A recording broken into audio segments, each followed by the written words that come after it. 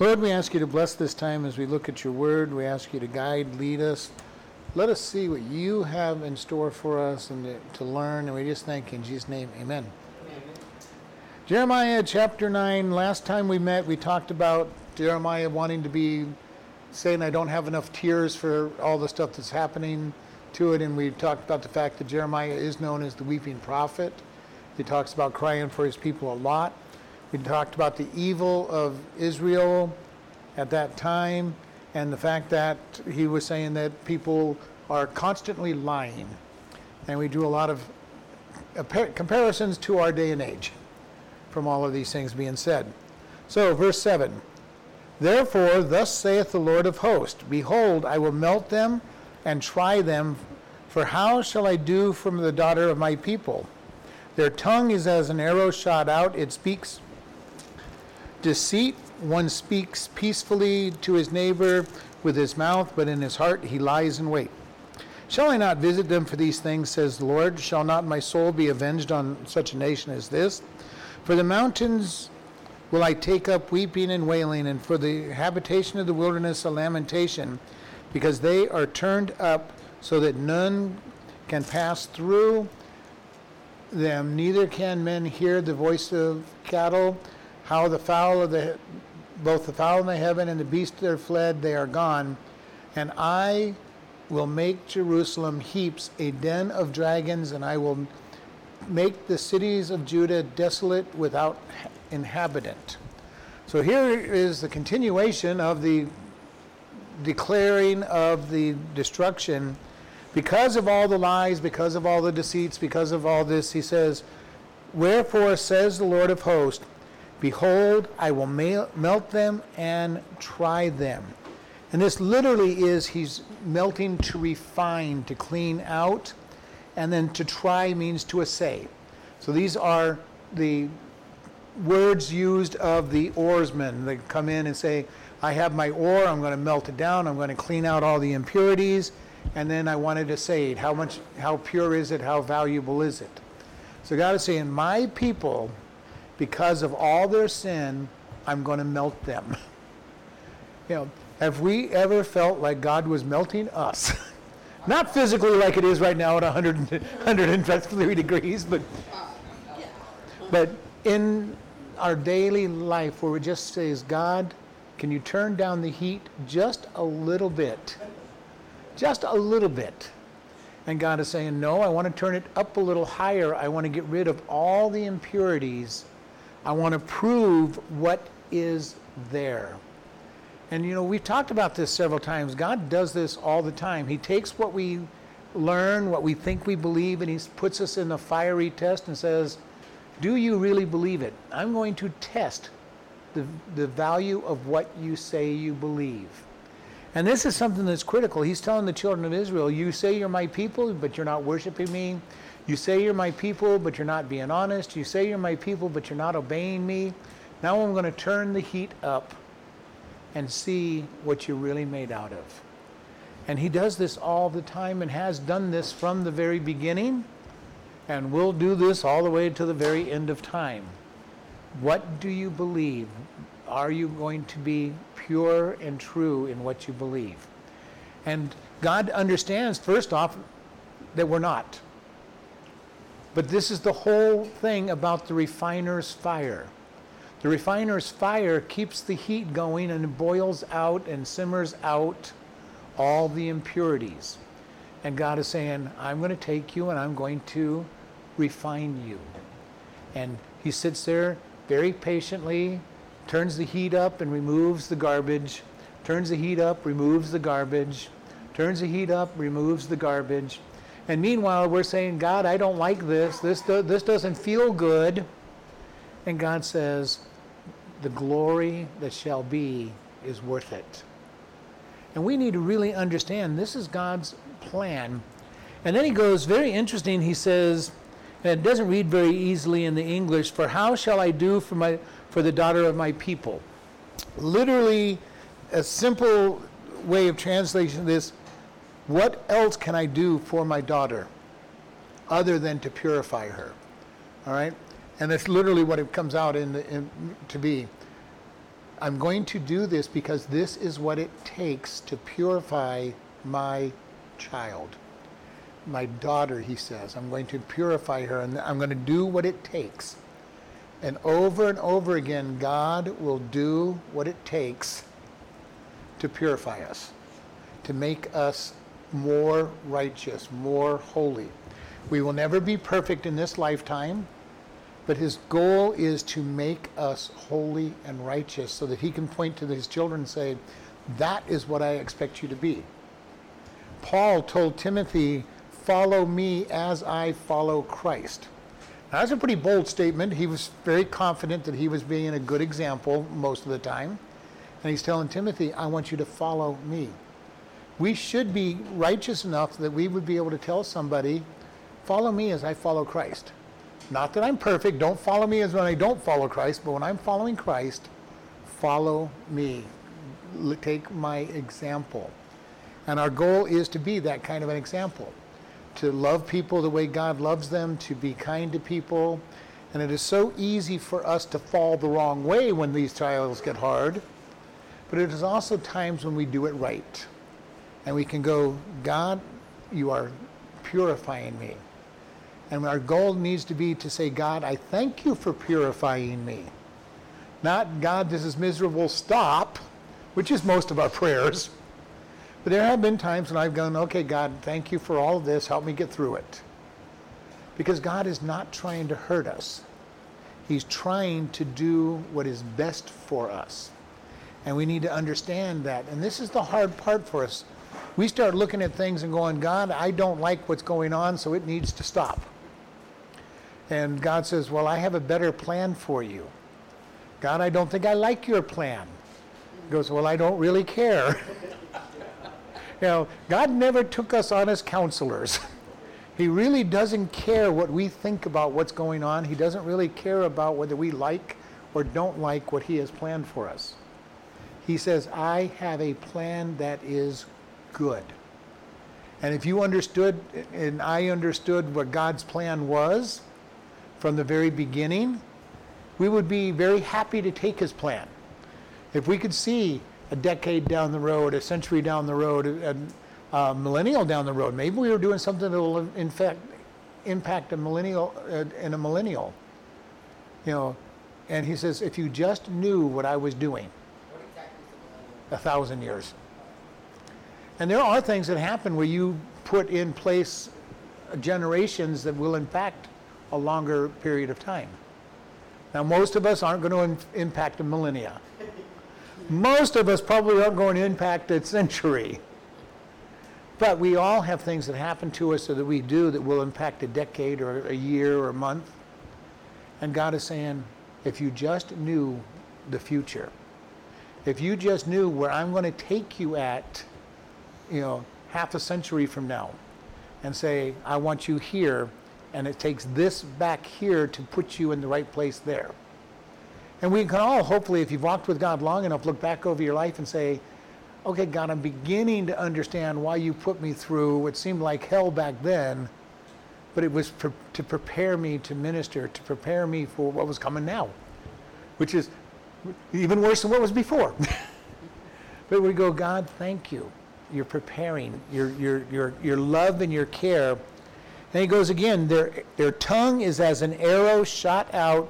It speaks deceit. In our day and age, how many people speak nothing but lies? You know, it is really sad to watch people that are speaking lies. You know, and we can be mean and nasty and go all the way politicians. There are so few politicians that speak the truth. You know, very few salesmen speak the truth in many cases. And in our day and age, we're back to just what he's talking about in their day. People speaking lies and not even thinking twice about it. Matter of fact, most of them justify their lies. Well, we got to make sure that they do what we want them to do, so we've got to tell them what we want them to believe. And it's not even good. And God is judging it, and he says, this is what they do. And it says, they speak peacefully to their neighbors with their mouth, but in their hearts they lie in wait. They're saying, oh, everything's good. Everything's good. This is really not a problem. It'll all work out in the long run. As they're waiting to stab you in the back and trip you up and watch everything fall. And this can be anybody. If you're trying to make a business deal, and people always will try to make everything sound really good and try to get it over on you. And all of this that goes on, people that speak lies constantly. We have a nation where marriage does not mean anything anymore because people don't mean it when they vow before God and the courts to honor their vows. And they get divorced. And we have a problem. People lie all the time. And again, I say this so many times, it's very simple. I am never surprised when people sin because we're all sinners. I'm never surprised when a sinner sins. And we're all sinners, so I'm not surprised when anybody sins. Now, I am more disappointed when Christians sin because we should know better, but I'm still not surprised when a Christian sins. And this is what God's talking about. These people sinned. And they've trained themselves to always sin. And our day and age is getting just like the days before Noah, when it said everyone did what was right in their own eyes. We're coming back into this. Jerusalem was like this. We're coming back into a world that everybody's doing what is right in their own eyes. They will tell you what they want to tell you. It doesn't matter whether it's true or false. It doesn't matter to them. They just do what's good for them. And we as Christians need to stand out very clearly to say we have a higher standard. Now, will we live up to that higher standard all the time? No, but we need to say God has a higher standard, and by His grace and His power, I want to live that standard. And it's very interesting because people will say, well, you need to sue that person because of what they did. You need to divorce that person because God wants you to be happy. I don't know where that's said in the Bible, but God, but that is quoted all the time. God wants us to be happy. No, God wants us to be righteous. He wants us to be His children. And in this world, that is not going to make us happy. Jesus was a perfect person, and He was persecuted every time He turned around for 4 years. And they finally put Him on a cross. And He took that with joy, not happiness. He took it with joy. Why? Because He looked beyond the cross to the salvation of His people. Paul said these light afflictions are nothing compared to the glory to come. We as Christians should not be looking at the pains and trials of this world. We should be looking at what is to come in heaven. And because there is going to be hard times on this world, plain and simple. Number one, this world is run by Satan and his minions behind the scenes. And people don't like righteousness. He doesn't like righteousness. The lost world doesn't like righteousness, because when you shine the light on something, it's not the darkness, the dwellers of the dark do not like having light shone on it. And they rebel. And they strike out. And we're seeing more and more of this as we go along. And this is what He is saying. Be aware. Be aware of all of this. Then God says, shall I not visit them for these things, says the Lord? Shall not my soul be avenged on such a nation as this? Vengeance is mine, is really what He's saying. I am going to bring judgment. My nation, my daughter has rebelled. I am going to bring judgment. Always remember, though, God's judgment is not designed just to hurt and make us feel bad. It is perfect discipline. His discipline is to try to get us to turn to Him. Even during the revelation, the 21 plagues that are going to come upon this earth, God's purpose is to bring people to Him. He's not in heaven rubbing His hands, oh, how miserable can I make life for them? That is not God. We do it all on our own. Now, we sometimes think that's what He's doing. The world thinks He's what He's doing, but He's not up there saying, I just want to make life miserable. He is being a good discipliner. And the discipline should be designed to bring people to repentance and correction. And this is when I had to discipline some of my kids over the years. I never just wanted to hurt them. I wanted them to learn to not do the same thing again. Now, what does that mean when you're going to make sure somebody doesn't do the same thing again? It has to hurt. It has to hurt a lot. Does anybody remember when littering fines were about $100 many, many, many years ago? Well, they said the fines are not high enough to stop people from littering. So now they're very, very high. And they still don't stop people from littering. But a discipline must hurt. Because if it doesn't hurt, there's no incentive to not do the crime or the sin again. And this is where the world is falling apart in today's world. You know, we give our children timeouts. Well, for certain children, a timeout is going to be a good discipline. For most of them, it is not a good discipline. It's not going to change their mind. It's not going to be a big deal. We need a punishment that fits the crime and makes them not want to do it. Now, as my kids got older, they got less and less spankings, and they had privileges taken away. One of them had the car taken away for a week. Just happened to be the week of their big date. Didn't go over very well. But it goes costly to them. Huh? Right. Well, basically, it's what it amounts to. There's an old saying on TV. But it is exactly what it amounts to. You've got to understand that a punishment has to hurt. And we hear it all the time in the prison. Well, I didn't do anything worth this. Well, courts disagreed with you. Jury disagreed with you. I only did drugs one time when I went to prison. I'm going, I don't buy that, because I've met many people that have done it many, many, many times, and they end up before they end up getting punished. But we have this whole process that God says, I will bring this punishment. Verse 10 says, for the mountains will take up a weeping and wailing, for the inhabitants of the wilderness a lamentation, because they are burned up and none can pass through. Neither can men hear the voice of the cattle, both the fowl of the heavens and the beast are fled, they are gone. God's saying, I'm going to bring judgment. So much judgment that even the wild animals abandon the land.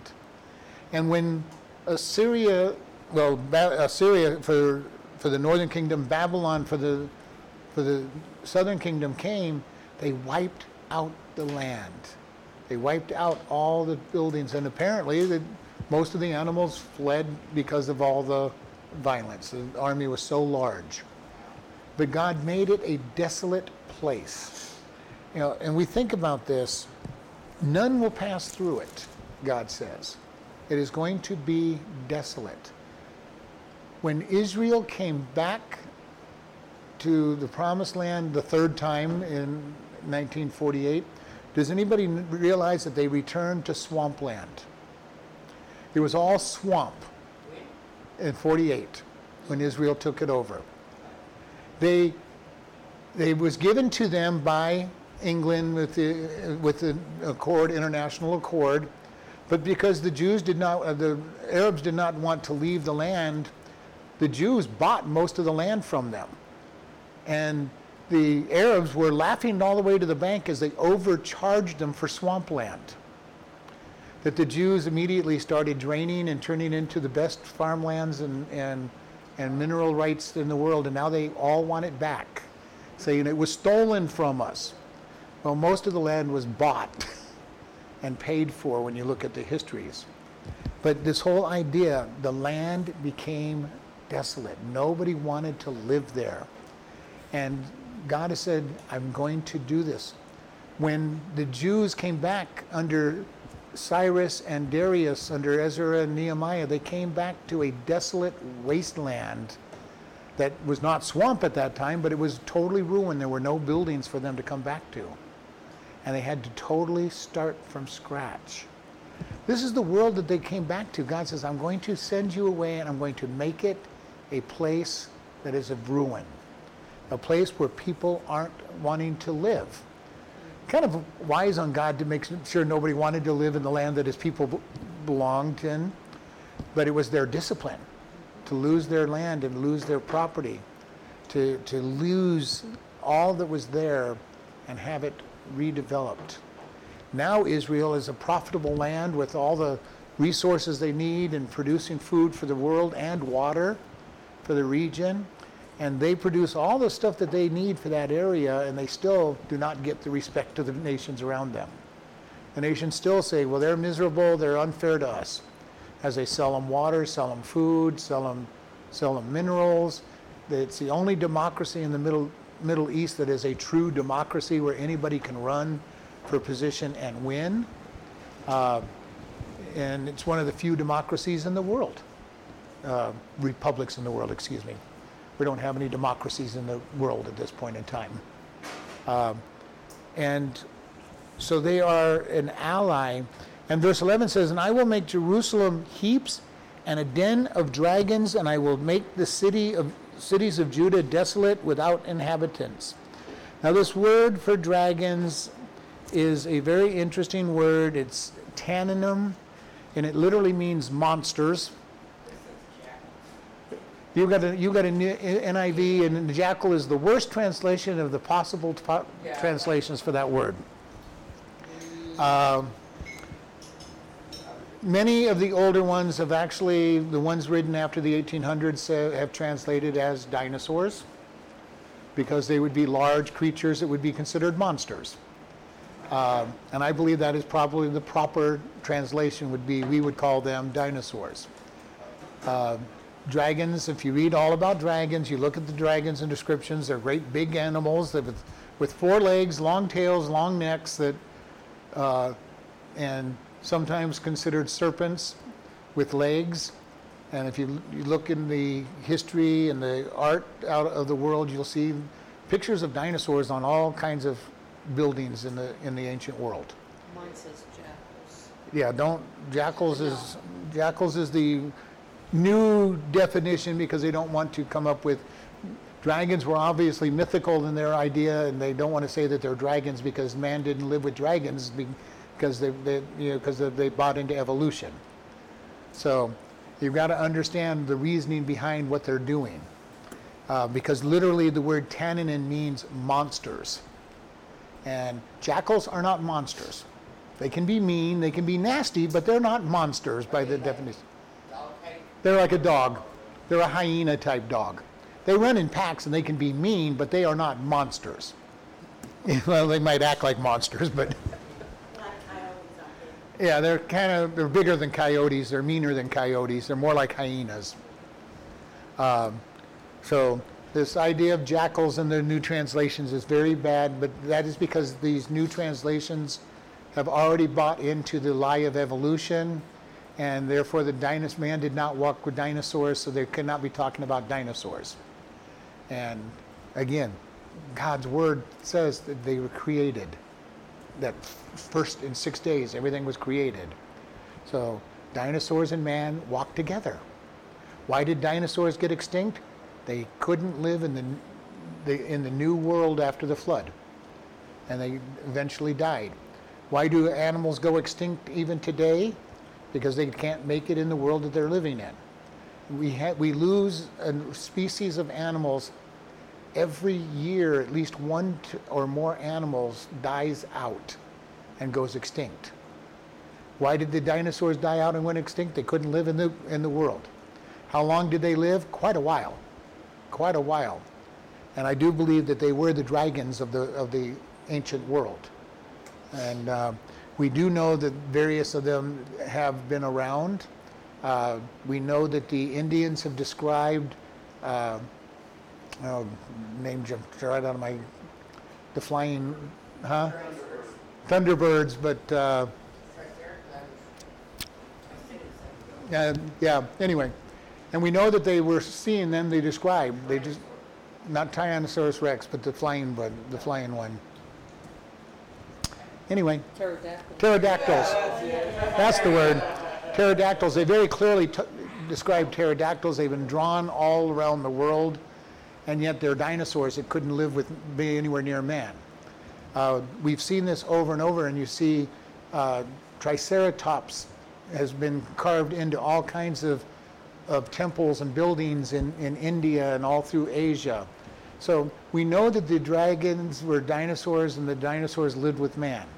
So I just want to say this is dragons, dinosaurs that he's saying, and making it a den for dinosaurs. Now, why would people not want dinosaurs in their land? I don't know that I would want a great big 60-foot long brontosaurus or something tramping through my fields. It would make me very angry that was happening. So it says, I will make it desolate without inhabitant, Jerusalem and the cities of Judah. Verse 12. Who is the wise man that may understand this? Who is he to whom the mouth of the Lord has spoken that he may declare it? For what the land perishes and is burned up like the wilderness that none pass through. And the Lord says, because they have forsaken my law, which I have set before them, and have not obeyed my voice, neither walked therein, but have walked after the imaginations of their own heart, and after Baalim, which their fathers taught them.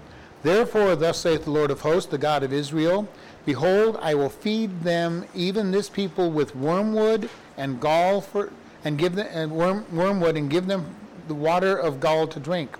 I will scatter them also among the heathen, whom neither they nor their fathers have known, and I will send a sword after them till they have consumed them. So here is God's statement. After all of these things, all these bad things, he says, I'm going to bring destruction. He says, who is the wise man that understands this, and who is he to whom the mouth of the Lord has spoken that he may declare it? So he's saying, who is listening? Who is able to speak? Because where does wisdom come? Wisdom comes from the fear of the Lord. And he's saying, who amongst you is wise? Who amongst you understands anything that I am saying? And we already know that in Jeremiah's day, there wasn't very many people that were listening to God. They were completely worshiping idols. And God is saying, who out there is going to speak for me? We're getting awfully close to that, and even in our day where God can say, who is wise and who has understanding? Because we have so many churches that don't teach God's word, do not believe God's word. They will tell you they're God's people. They will tell you that they're following God. But when it comes down to it, they don't know his word. They don't believe his word. Right now, we're in a time when people are going, well, you can't really believe the Bible. It's so full of errors. It's so full of symbols. You just got to believe us instead. No, thank you. I think I'll believe God's word. All right? And so it says, who is understand? For what the land perishes and burned up in the wilderness that none can pass through it. So God is saying it is going to be fulfilled. At this point in time that Jeremiah is speaking, there were very few righteous. Remember when God was going to destroy Sodom and Gomorrah, he went to Abraham and said, I'm going to tell Abraham what I'm doing. And remember, Abraham bargained with God. God, if there's 100 people, if there's 50 people, if there's 20 people, stops at 10. Abraham was very sure that there were 10 righteous people in Sodom. Why? Because Lot, his wife, his daughters, and their sons-in-laws were in that land, and he figured at least that family is going to be righteous. Turned out they weren't. How many people in today's world, as a percentage, do we have that are righteous? It is getting harder and harder to find righteous people. And it's going to keep getting harder because we have abandoned most of our children to being brainwashed by the public system. We have not doing a great job of teaching our children righteousness. Many adults don't believe in God's word and righteousness to begin with. And we're seeing this world quickly fall. We're watching our country fall from its position that it held. It started out as a very righteous country. Not necessarily Christian. Not everybody was Christian, but there were a lot of leaders who were Christian. There were a lot of people that were Christian. And over the years, it's fallen further and further away from the Bible, further and further away from God's Word. And now we're reaping the harvest of that fall. We threw God out of the schools with prayer. We threw him out of the Bible, out of the schools. And now what do we get? Basically war zones where people are doing what's right in their own eyes. It kind of reminds me of the saying there where if you clean out your mind and you keep it all swept and clean, something else is going to come in. Yep. Basically, we threw God out. Something has to fill the vacuum. Yes. There has to be something. The world will not exist with a vacuum of power and authority. Something must fill it. And if we're going to throw God out, something has to happen. What have we seen when countries take out a government somewhere? We see a power struggle for the new government that's going to take over. There is no such thing as a vacuum in power. And God is saying, who is there? And it says in verse 13, and the Lord said, because they have forsaken my law which I set before them, and have not obeyed my voice, neither walked therein.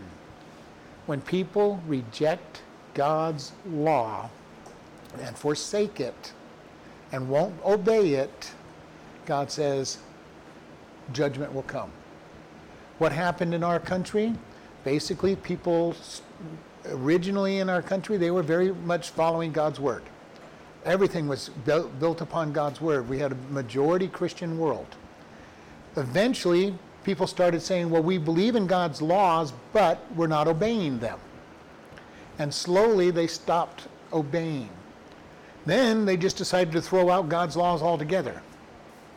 And once they did that, it was like, okay, where is the boundaries? And this is the problem that we have. When we throw out God's absolute authority and say we don't believe in his absolute authority, where does our authority come from? It comes from a bunch of people, whoever's strongest, saying, this is what I believe is right. And what are we seeing in our country? We're seeing riots, we're seeing protests, we're seeing all kinds of things for people to push for their desired outcome. And God is saying, it's not what I want. It's not what, you're not obeying me. And this is something that we need to understand. The more this world gets evil and throws God out, the harder our life as Christians becomes if we want to honor God. Because they're going to come after us because, well, we threw out God's word. Why are you still believing his word? And they will come after us hard and keep coming after us. Because they have forsaken my law and obeyed not my voice, neither walked. But they have walked after the imagination of their own hearts and after Baalim, which their fathers have taught them. Their imaginations, the stubbornness, the hardness of their own hearts. And this is the thing we need to be very careful of, that we don't get a hard heart and start doing things our own way. We need to keep a soft, tender heart to God's word. Be in his word, read his word, study his word, listen and obey him. And not only were their hearts hard, but they were following Baalim, which is the fertility goddess of that area. And he's going, you're making the bad decisions. You're not even following me. And this is the Israel people that he was talking about. Too many times people look and say, well, they're Jews. They had it together all their time. No, they didn't even have it close to having it all together. People will say, very interesting when you talk to people, well, that first century church had everything perfect. Well, you haven't read the book of Acts or any of Paul's letters that corrected issues. All right? The first century church had as many problems or more problems than we have. It was just more directly related to the apostles. But we need to keep this in mind. Are we seeking God always? Or are we seeking after something other than God? And this is the easy thing in our day and age to do, because it is so easy to not do things God's way. There is very few people who are going to condemn you if you follow the world's way. Condemn's not even the right word. Let's say correct you to follow God if you're doing things your own way. And it says, verse 15, therefore thus saith the Lord of hosts, which is God of the armies, the God of Israel, behold, I will feed them, even this people, with wormwood and give them the water of gall to drink. This is not a good thing. God is saying, I am going to make their life miserable. Wormwood is bitterness. It's a very bitter herb, and gall is very bitter. In other words, he's saying, I am going to make their life full of bitterness, full of hardship. And again, the purpose of this is to get them to turn back to God. His goal is, things are so miserable, remember back when it wasn't so bad. All right? God puts us through hard times oftentimes to say, remember what it was like when you started following me. Remember. This is why I've even said times, do you remember when you first got saved? The burden of guilt came off you. Your joy of the Lord came into you. A new heart was placed into you. You had a desire, hopefully, to follow God. And over time, that fire dies out in many people. And God is saying, remember. All through the scriptures, he told the Jewish people, remember. Look back at what was. And his big point was, remember the Exodus, remember Passover, remember your bondage in Israel and the freedom that you had because of the deliverance.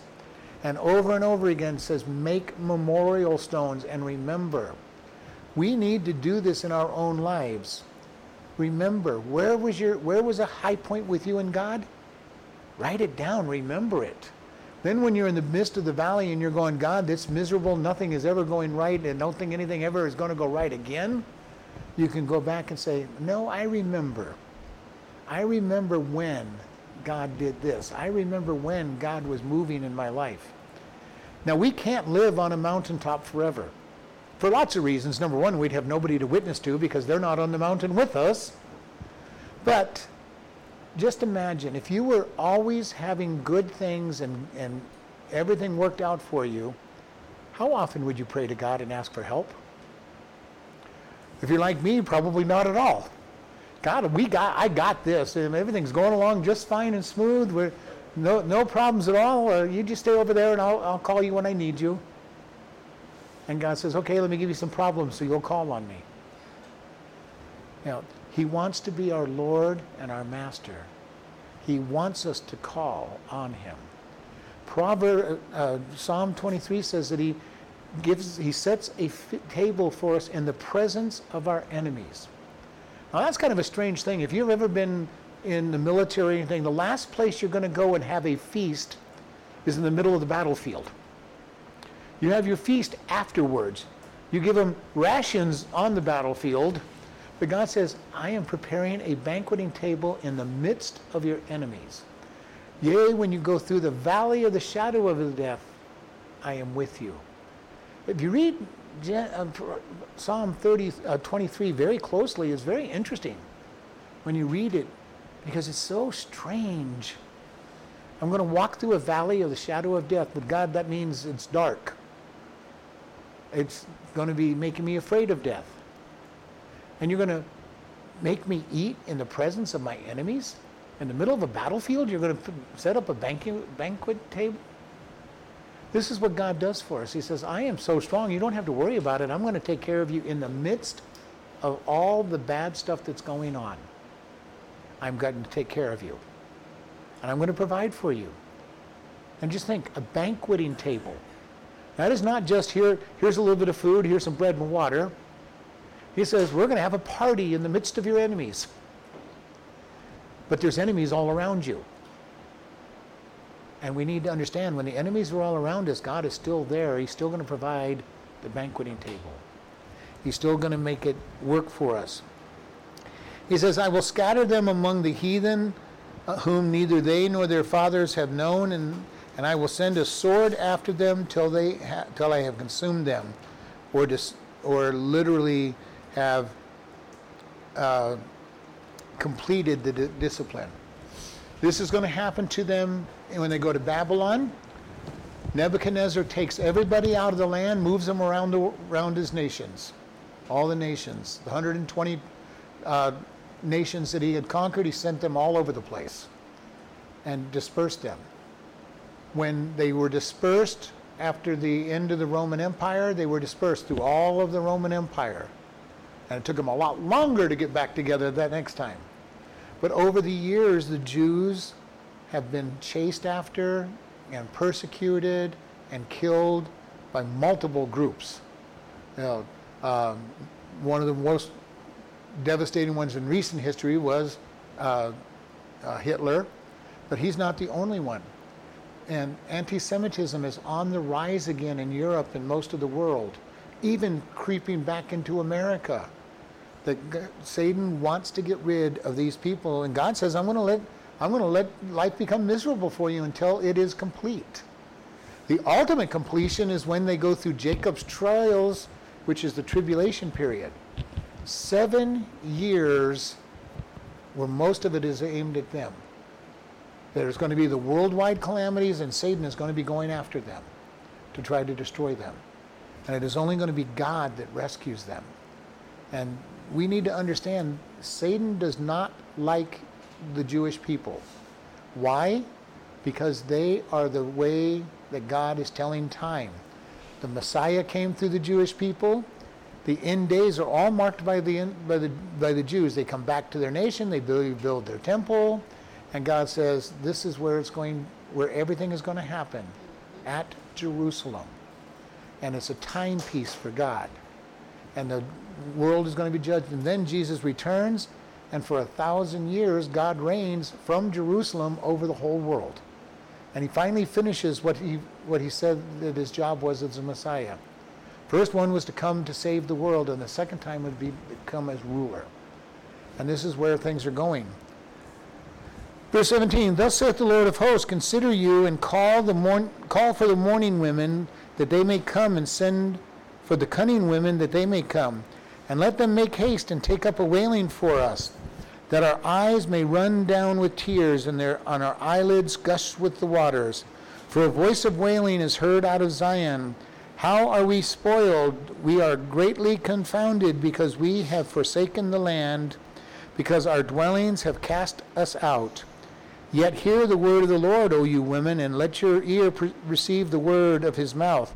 And teach your daughters wailing, and every one her neighbor's lamentation. For death is come into our windows, and is entered into our palaces, to cut off the children from without, and the young men from the streets. Speak, thus saith the Lord, even the carcasses of men shall fall as dung upon the open field, and as the handful after the harvestmen, and none shall gather it. So here is the extremeness of this judgment. Jeremiah says, thus saith the Lord, consider and call for the mourning women. Now, we don't understand this necessarily, but when somebody died, there were women whose job was to go mourn and wail for that dead person. They'd be hired, and the good ones could make a terrible racket to show how sad everybody was in that house. And they would scream and yell and mourn, and God is saying, send for them, because I am bringing death. And he says, bring for them and call for the cunning women, because there's not enough of the mourners. There are not enough people to bring an adequate mourning for this nation. God is judging his nation. He's sending them into captivity. And they're not getting up there. And he goes, and make haste and take a wailing, that our eyes may run down with tears, and our eyelids gush out with water. Now these women, these mourners, they were professional at it. They could cry, they looked miserable, and then they would go home and go back to their regular life. If you remember when Jairus brought Jesus to heal his daughter, they came back and there was the people wailing and crying, and Jesus said, what are you wailing and crying for? She's only asleep. And they laughed at him because they knew death. This was their job. They went out to where people died, and they were making a huge noise. And this is that's what's being talked about. These people, they could cry they were kind of actors. They could cry easily. They knew how to make tears come down. They looked miserable. They would, be dressed in just the right garment to we in our day and age would say black clothes, no bright colors, no smiles on their face. They were wailing and for the loss of the family. And it says, gather all these people, for a voice of wailing is heard out of Zion. How are we spoiled? How are we destroyed? They're saying. Remember, we've talked over and over in Jerusalem then and in Jesus' day, they always looked at the temple and said, God dwells in this city. We cannot be taken. Our God is strong. We're worshiping Baal and Ashtoreth and Moloch and Ganesh, all these other gods, but God dwells in this city. What a bizarre way they thought. I don't understand it. Because they were worshiping everybody but God, but saying that God is going to protect their city. If he's that strong, worship him. Don't be worshiping the other gods. And they were totally spoiled, and they were completely confounded or ashamed because their dealings were cast out. They were going to lose their habitation. Nebuchadnezzar came, he destroyed the wall, he destroyed the city, he even destroyed the temple trying to get all the gold out of it. Remember, the temple was covered with gold. When they tried to remove it, they actually set fire to it, and then they got deeper into the cracks, so they broke down every stone of the temple was taken apart so they could get every bit of gold off the temple. And they destroyed a beautiful work of art and considered one of the great wonders of the world, and they destroyed it for the gold. The Jews did that, or the people that... Nebuchadnezzar. And then the Romans did it when the Romans destroyed the city. Again, getting after all the gold out of the temple. Hear the word of the Lord, O women, and let your ears receive the word of his mouth. Teach your daughters wailing, and everyone her neighbor to lament. Go and hear God's word. This is a lamentation. And he goes, by the way, there's not enough of you. Teach everybody how to lament. And this was a skill they taught. And he's saying, there's not enough of you. Go teach everybody. Teach your neighbors. Teach your daughters.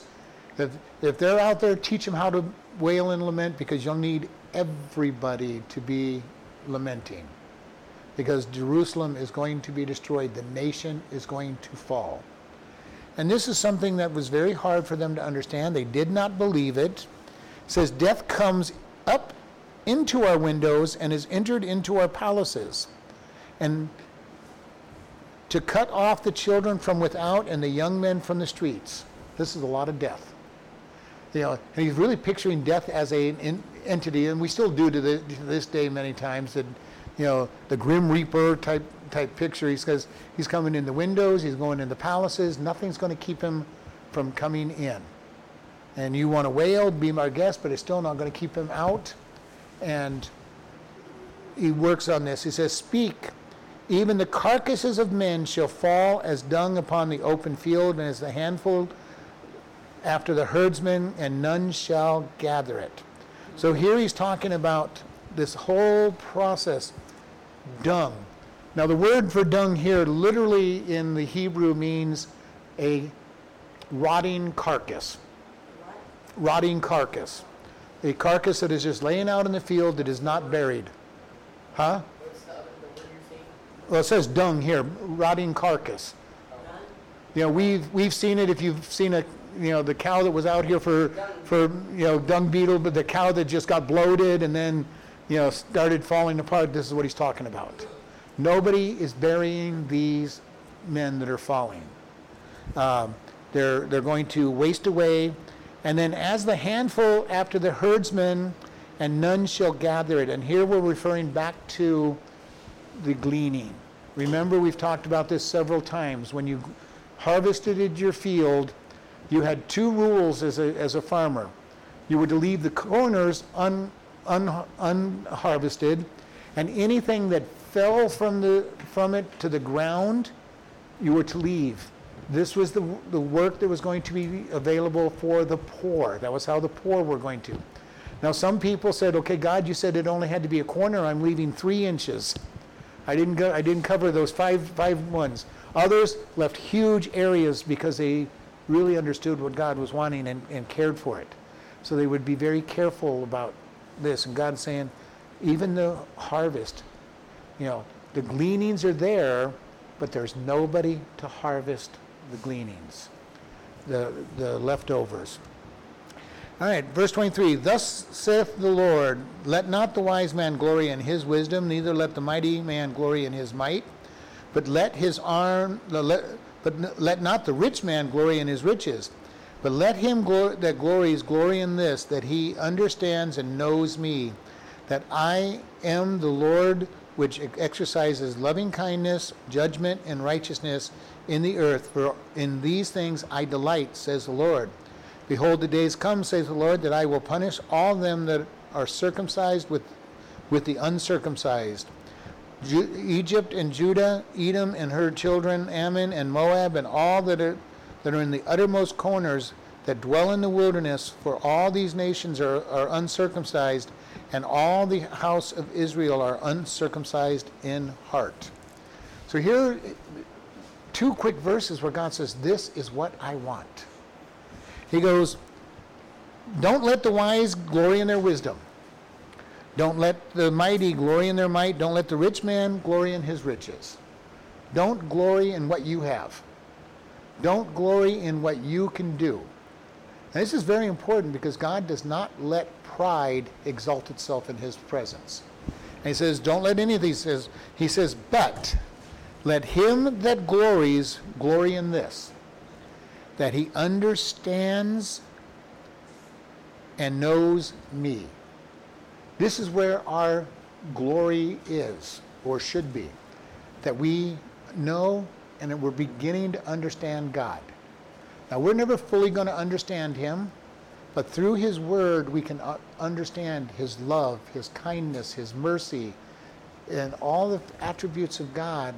And God says, I am here, follow me. And it says, and I love this, for I, the Lord, which exercise loving kindness, judgment, and righteousness in the earth. Loving kindness, mercy, and honest judgment. And he says, in these things I delight. We need to really understand that God is not a God up there looking to say, how hard can I pound people? How mean can I be to people? His delight is in loving kindness, righteous judgments, and in righteousness. When he sees that, he goes, this is what I want.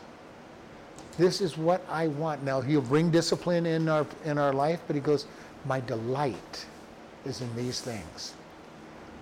So often we look at God, maybe not us here at this church, but so many people look at God and go, well, God is just a big bad meanie up there in the sky with lightning bolts or hammers or whatever you want to look at, and just waiting for somebody to throw them at and hit over the head.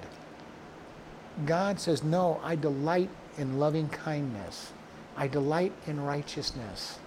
I want to be doing good things. And then he ends it with, behold, the days come, says the Lord, that I will punish all them that are uncircumcised with the uncircumcised. This was one of the things the Jews always believed. We are God's children. We are children of Abraham. We're circumcised. God will never do anything bad to us because we were called by Abraham, and Abraham had an unconditional promise that God would never leave us. Well, God never does leave them, but he does bring lots of discipline. And this was the hard thing when the church was first started. What do you do with all these crazy Gentiles that are getting saved and following Jesus and being baptized in the Holy Spirit? And obviously you're different, but they're not circumcised. It was a hard thing for the disciples because they did not understand what God was doing to build a church with uncircumcised heathens, Gentiles. And God says there's coming a time when I'm going to bring judgment on my own people just as I do the uncircumcised. Now he's done it all along, but it's coming. And he goes, Egypt and Judah, Edom and Ammon and Moab, all these nations, they will be judged, and my people will be judged just like these people. And this has happened pretty much since the days of Babylon. When Nebuchadnezzar conquered them, they have had trouble, and they've been under pretty much the judgment of God from them. They were given their redemption after 70 years in captivity with Babylon. They were good for a couple hundred years, and then they went back into captivity. They are not the focus of God yet. They will be again. Israel is the timepiece of God. When the rapture comes and the church is taken away, everything focuses back on the Jewish people. And they will be called to teach about God and to teach about His grace and His mercy. And they won't do it fully, but they will have evangelists. They will talk about it. And we understand that God has got a great judgment that falls. And we need to be able to understand that God loves us greatly. And He's looking for people that are following Him with their whole heart, not just in ceremony like the Jewish people. Jewish people said, we got circumcised, we go to the temple three times a year, we offer sacrifices. Well, we offer sacrifices to every other god too, but we go to the temple and we offer sacrifices. We're still worshiping God, but not wholeheartedly. And God says, I don't want ceremony. I don't want tradition. He wants us to be worshiping Him with all our heart, with full obedience to Him and belief in Him. Not, okay, God, I'm going to worship you, and listen, I'm going to worship you today, God. I'm going to worship the Allah over here, and I'm going to go over here and worship Krishna, and I'm going to go over here and I'm going to worship Buddha. I'm just going to cover all my bases just in case. And God says, no, that is not belief. That is not saving belief. Saving belief says, I'm going to choose one. And I've said this many times. I know that God is the only God and the only way to heaven, but I do respect those who say, I'm going to follow a religion, and they do it wholeheartedly. They're wrong. They're going to go to hell, but I have more respect for them than those who are covering all their bases and saying, well, I'm going to be Christian today, I'm going to be Muslim the next day, and I have no respect for that, or they try to mix them all together. I have no respect for that. At least the other ones are putting their faith in something. Wrong, and they're not going to be happy, but they have said, this is what I'm going to do. The Jewish people tried to mix everything all together over and over again through these periods of time.